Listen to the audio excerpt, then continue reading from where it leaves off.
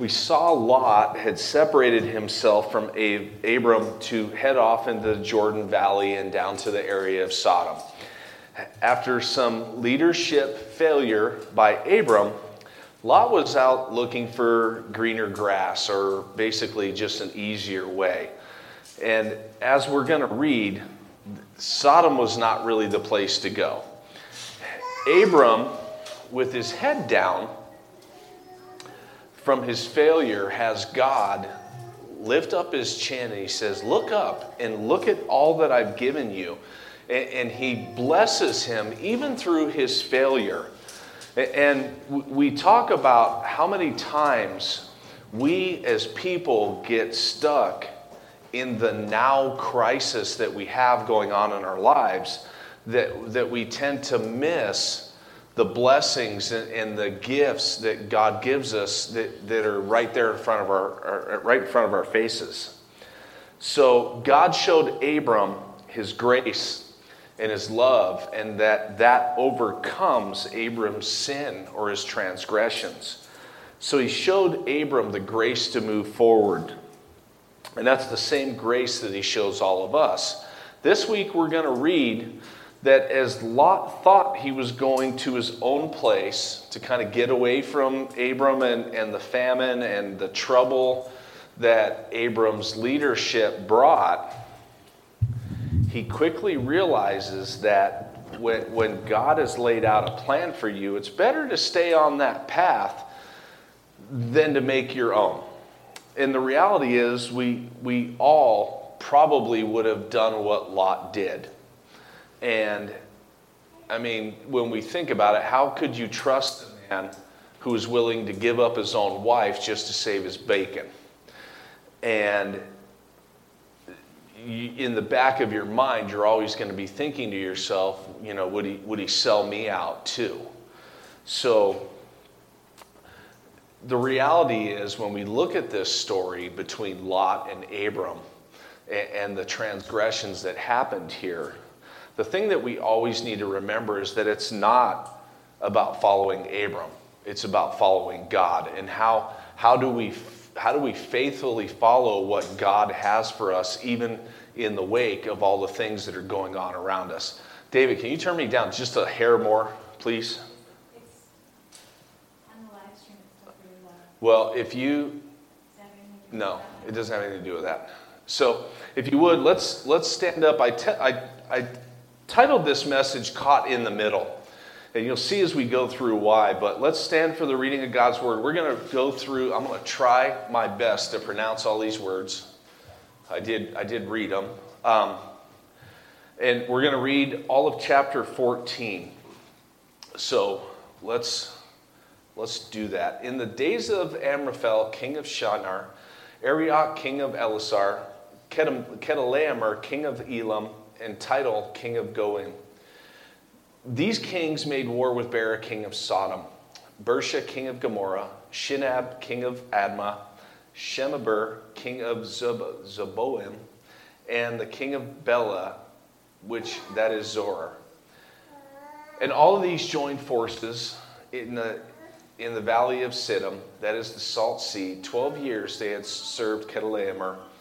But in the 13th year they rebelled. In the 14th year of Chedorlaomer, and the kings who were with him came and defeated Rephaim in the Ashtaroth Karnaim, and Zuzim in Ham, and Emim in Shavath Kirithaim, and the Horites in the hill country of Seir, as far as El Paran and the border of the wilderness. They turned back and came to El Mishpat, that is Kadesh, and defeated all the country of the Amalekites and also the Amorites who were dwelling in Hazazon Tamar. Then the king of Sodom, the king of Gomorrah, the king of Admah, the king of Zeboim, and the king of Bela, that is Zoar, went out, and they joined battle in the valley of Siddim with Chedorlaomer, king of Elam, Tidal, king of Goim, Amraphel, king of Shinar, and Arioch, king of Elasar. 4 kings against 5. Now the valley of Siddim was full of bitumen pits, and as the kings of Sodom and Gomorrah fled, some fell into them, and the rest fled to the hill country. So the enemy took all their possessions, all the possessions of Sodom and Gomorrah, and all their provisions, and went their way. They also took Lot, the son of Abram's brother, who was dwelling in Sodom, and his possessions, and went their way.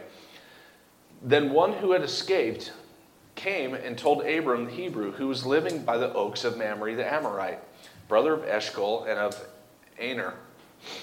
These were allies of Abram. When Abram heard that his kinsmen had been taken captive, they led forth his trained men born in his house, 318 of them, and went in pursuit as far as Dan. And he divided his forces against them by night, he and his servants, and defeated them and pursued them to Hobah, north of Damascus. Then he brought back all the possessions, and also brought back his kinsmen, Lot with his possessions, and the women and the people. After the return from the defeat of Kedorlaomer and the kings who were with him, the king of Sodom went out to meet him at the valley of Shaveh, that is the king's valley, and Melchizedek, king of Salem, brought out bread and wine. He was the priest of the God Most High. And he blessed him and said, Blessed be Abram, the God Most High, or by God Most High, possessor of heaven and earth, and blessed be God Most High, who has delivered your enemies into your hand. And Abram gave him a tenth of everything, and the king of Sodom said to Abram, Give me the persons, but take the goods yourself. But Abram said to the king of Sodom, I have lifted my hand to the Lord, God Most High, possessor of heaven and earth, that I would not take a thread or a sandal strap of anything that is yours, lest you say, I have made Abram rich. I will take nothing but what the young men have eaten, and the share of the men who went with me. Let Aner, Eshcol, and Mamre take their share. Amen. Lord, we just thank you for your word. We thank you for I just pray, Lord, that you would make it all make sense to us. Why we read this, the purpose, what it means to us, Lord, the application. Open our eyes to it today, Lord, and I just thank you, and we just lift this up in Jesus' name. Amen. You may be seated. So our 3 parts today are rebellion and war, rescued, and the tithe. And let's start off with, this is kind of confusing, right? There's a whole lot of kings doing this and kings doing that. And I want to try and straighten out what's happening for you here. You have in the days of Amraphel, king of Shinar, as your beginning. So basically, this is kind of a timeline reference, but you need to understand who this is and why this happened. Amraphel, from historical positions, is debated as to who this is. They attribute him to different persons in the Bible, and nobody really agrees on this guy. But let's go back to our favorite rabbinical, traditional exposition, the Midrash. And in there, they claim it's Nimrod, okay? Which totally makes sense because Nimrod, as we had just read in previous chapters, he was the king of that area, and there's nothing that says that Nimrod was no longer the king. So they just kind of went with that. He had dwelt in the area of Babel, and here he renewed his reign over the rest of his subjects. And basically, here's what the Sefer HaYashar, number 11. Anybody read that? No? None of you? Says, and Nimrod dwelt in Babel, and here he reigned. He renewed his reign over the rest of his subjects, and he reigned securely. And the subjects and princes of Nimrod called his name Amraphel, saying that at the tower his princes and men fell through his means. Another one from the Midrash is called Genesis Rabbah number 42, and it says that Amraphel was called by 3 names in the Bible. It says he was called Cush after his father's name. It says, that's in Genesis 10:8, it says Nimrod because he established rebellion in the world, and Amraphel as he declared Amar, I will cast down, and Apalah. So that's how they kind of come up with these names. So Nimrod, let's just lay this all out. Nimrod was still the king of Babylon, but we get this guy Chedorlaomer, okay? And it all in our text today says they all served Chedorlaomer. So even though Nimrod was kind of this, we all look at Babylon as like the big imperial Babylon. Well, you have Chedorlaomer, who they all served. So he was kind of the big guy at the time. And our text says that they all served him for about 12 years, and then they rebelled. So if you look at this map, you will see where Elam is kind of way over here. That's actually modern day Iraq over there. So, or Iran, sorry. And it's kind of in that whole Iran-Iraq area. You got Tehran, you see where Tehran is, right up here. So it's kind of right over in that whole Iran-Iraq area of modern day. So our text does not say this, but it's totally implied that Chedorlaomer had gone on one of these rampages before, about 12 years ago. That's why they all serve him now. Okay? So Josephus writes in the Antiquities that Chedorlaomer was also known as the ravager of the West, because he was basically a pretty brutal guy that just went through that whole area and made all these people serve him. He was not a good dude. So he took what he wanted, and then basically the rest of the people, he would just enslave them. So after putting up with it for about 12 years, we hear in our text that we have about 5 cities that decide they're going to rebel against this Chedorlaomer guy. So time-wise right now, just for historical reference, we're right around 2080 or so BC, right in that area. So you got the 5 kings of the Jordan Valley that come together to fight Chedorlaomer, and Chedorlaomer decides he's going to get 3 other kings to kind of join him in this battle. Okay, so you got Sodom, Gomorrah, Admah, Zeboim, and Bela went against basically the Mesopotamian armies of Elam, Shinar, Elasar, and Goyim. Okay, so the 4 kings came down into that area, and they pretty much just demolished the 5. So the 5 on the left, they just got kind of wiped out. All right? So they're driving all these people out of their native lands, and they start going out. You guys remember what the bitumen pits were? They're basically tar pits, and they would use the tar. It was just natural, flowing from the ground tar. And I think I had a couple pictures of them. So what would happen was these people would flee, and while they're running from these people chasing them with swords and stuff, they would fall into these pits, and they'd either die in there, they get stabbed while they're in there, or they would just sink into these pits. So there was a lot of different tragedies that would happen with these pits.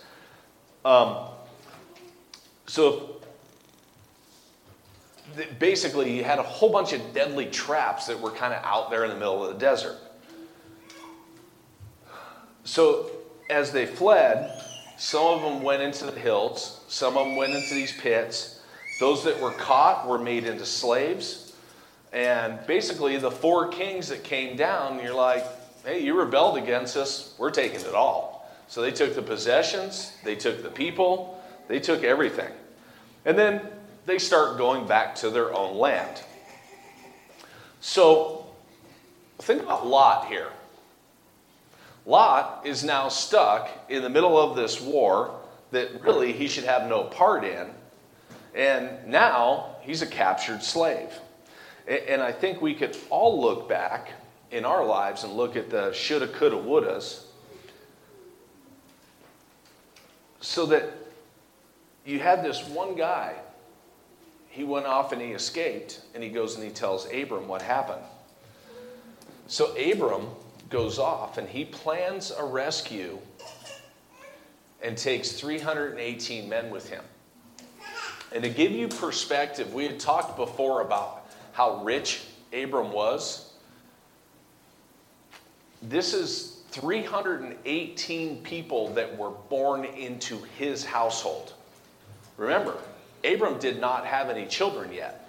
So these were 318 grown men of fighting age who were born to servants of Abram. That's a lot of children. That's a lot of servants. So now this guy runs up and he tells Abram what's going on. Remember, they split because of all this strife that was going on between their servants. Abram's sitting with his buddies, drinking iced tea under the oaks, the trees up in Mamre. He's just chilling. And now Abram gets drugged into this mess. Well, family's family, and as most of you know, well, I'm sure none of you guys have ever been drugged into any family issues, right? None of you ever. So what do you do? Off Abram goes, right? He's like, fine, I'll go deal with Lot's stuff. The way that this is worded is a little confusing, so stick with me here. When you read the text, it's very clear that Abram went to battle with 318 men, right? We also know that he brought Aner, Eshcol, and Mamre with him because later on the king of Sodom tells him to share the stuff with them. Did they bring their own armies? Did they bring their own men? It doesn't say so. And in the text is really pretty clear on the fact that Abram led his forces. There wasn't any other people that were here. So I want you to think about this. You had 4 kings that came down and just completely wiped out 5 entire cities. And Abram goes chasing after him with 318 men. He's way outmanned. He's probably way out-trained. But what he does is pretty ingenious here. Is first of all, he splits up all of his forces. So they kind of go around these people. And then they attack at night. It's much easier to kill people when they're sleeping, right? I mean, it just is. So Abram went after them. And he's killing them, and as these people are waking up to the sounds of swords and death and screeches and all this stuff, they start running off. So if you go to the next map, David, so there, it's kind of hard to see it on here. You might look better over at that one. So the kings come down this way. Remember, they're way over here. They come all the way up into here and go down, and they kill all this stuff down in here. Well, then they come back and they're going up on this side right here.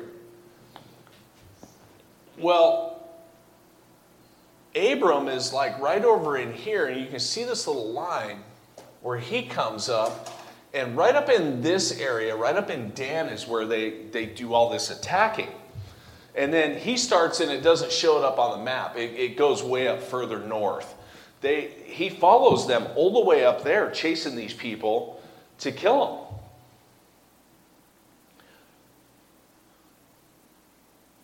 See, Lot gets caught in the middle of a war that he should not have been in, and Abram had to go and bail him out and rescue him. And Aner and Eshcol and Mamre, these 3 are just sitting there hanging out with Abram, and they get drugged into this mess. And it's really all because the reality is their friend needed help.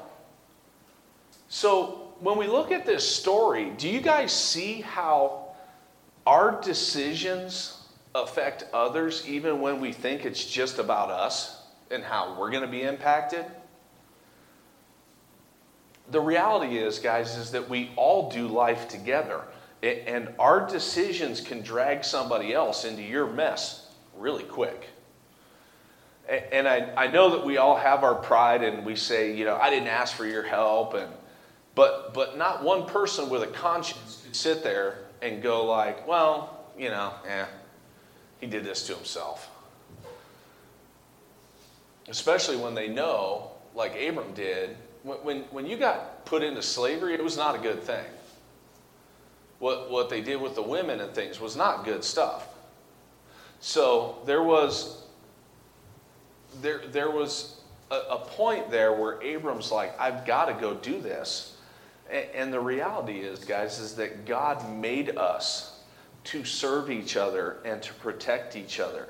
And even when we go out and we make totally stupid decisions, I know that some of us are like, well, he got himself into this mess. He can get himself out, right?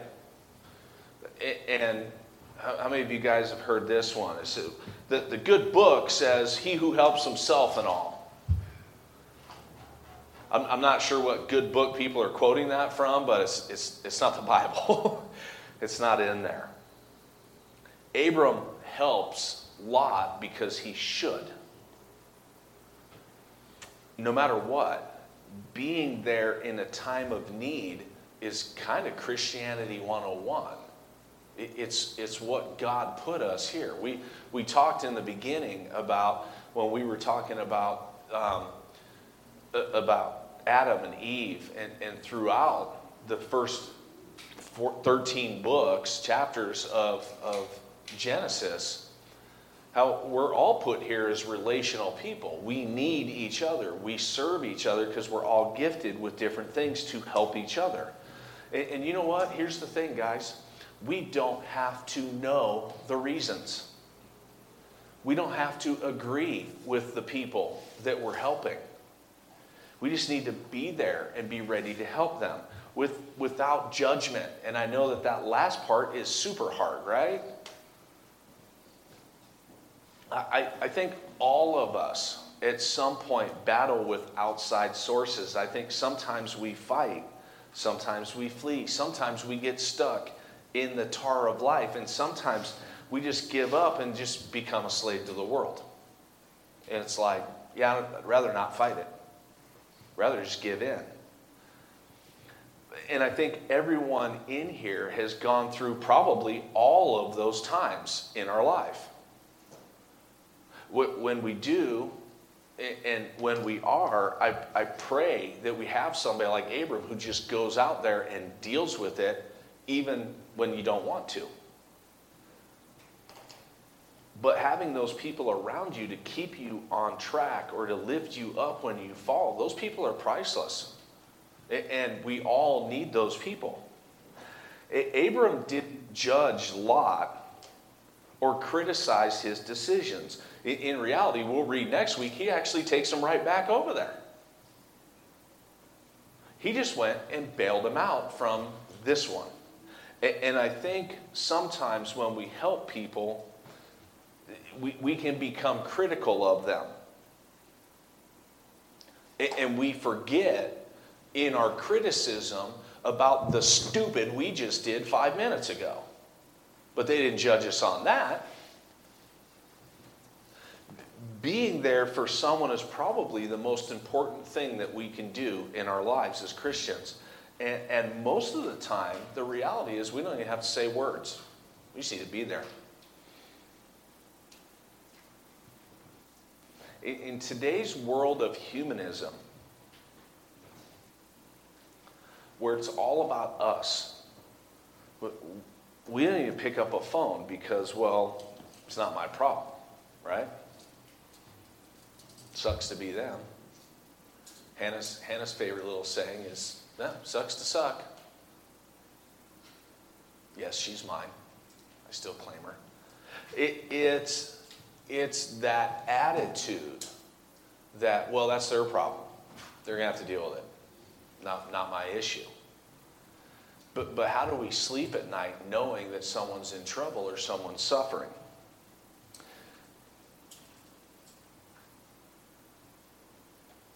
We should have the same pained heart or the same response that Abram did here.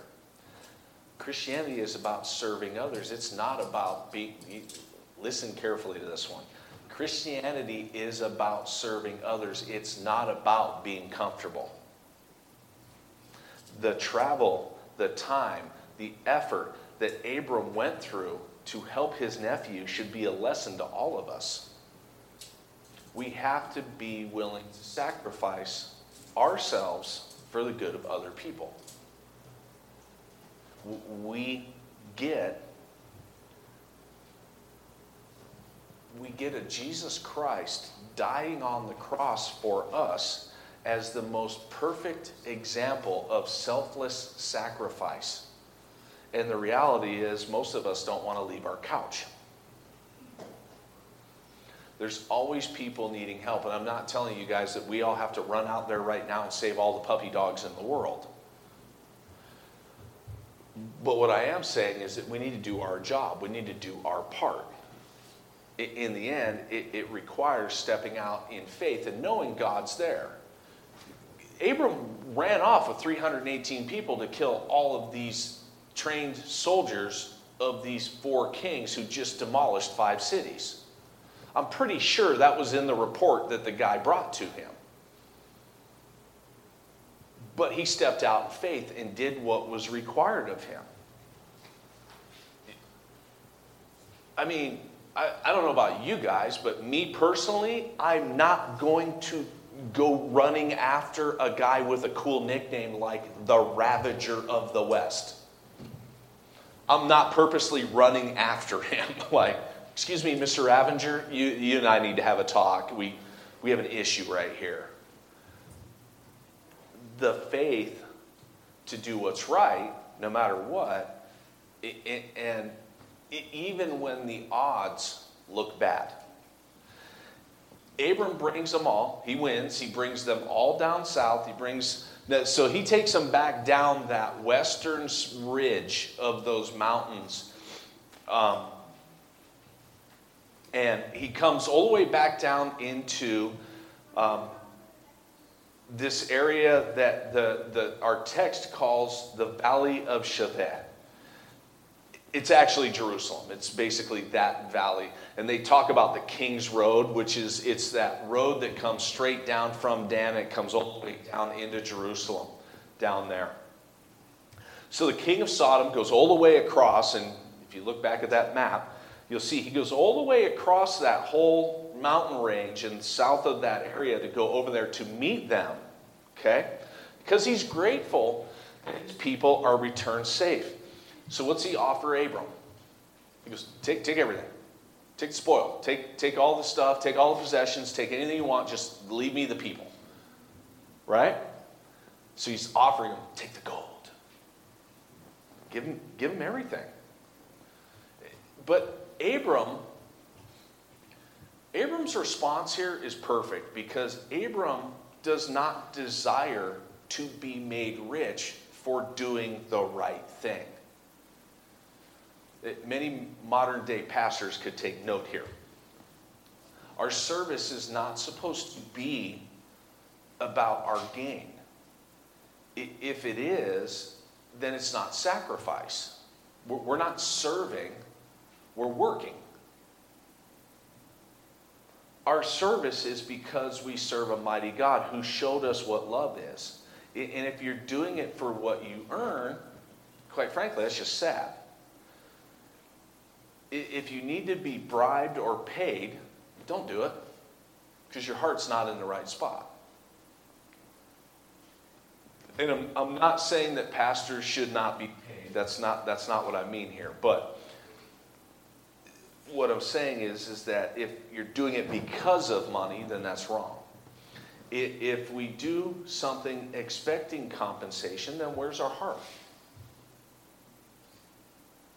I mean, I think most of you guys know here, I don't get paid to do this. I do this because I think I'm called to do this. And it doesn't change our responsibility as a congregation to do what we're supposed to do. We're supposed to do the service that God has called us to do. It doesn't matter whether you get paid or not. So Melchizedek, he comes out to greet Abram.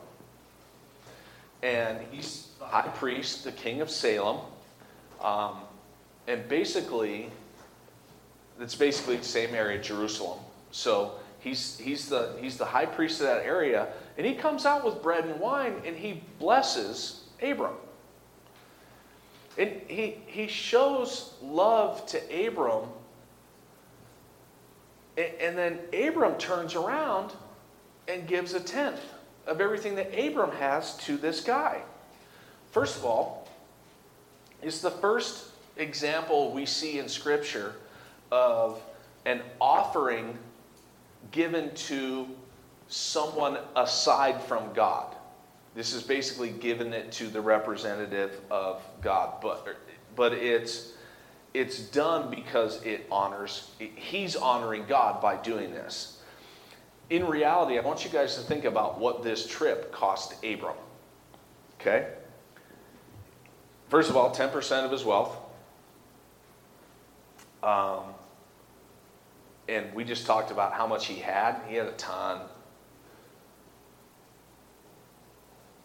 He spent all that time chasing after Lot. I'm sure he lost some people. But his responsibility is not relevant to what he has gone through or what he has. He offers 10% to the Lord because the Lord blesses him and keeps him safe, and nothing he has is apart from God anyways. We've talked about this before. I'm not going to beat this too bad. Our society is really bad on this one. We talked about this before, but do you guys know that 3 to 5% of Americans tithe 10%?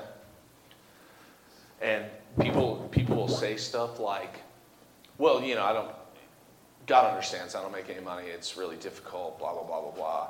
And when I make more, then I'll do that. And the statistics, actually, when you get to $75,000 in earnings, it actually drops to 1%. So when you make more money, those people tend to pay less. I like I said, I don't get paid, so I can tell you what the Bible says, and I don't even feel bad about it. The reality is, God tells us to be faithful with what he's given us, and to me, it's a no-brainer. I'm just telling you this because we want to check our heart. So let's wrap this up. Our decisions, like it or not, drag people into the middle of things that they were not put there to deal with. They weren't their issues to deal with, but our decisions make those things happen. Lot left Abram in a huff and went to what he thought was greener grass. The 5 kings rebelled against the 4 and demolished the whole area, and Lot was caught in the middle of that. Abram's just hanging out with his friends, and he's got to go rescue his nephew Lot. He does it because it's right, not because of the riches.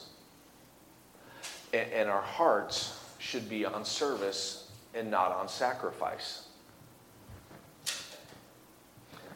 Every single one of us could just sit underneath a tree in Mamre and think that the whole world spinning around us is all rainbows and lollipops and sunshine. We could all act like everything's okay.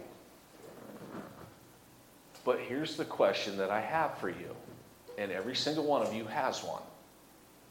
Did God give you the gifts that he gave you personally, individually, to sit on your tushes and not use them?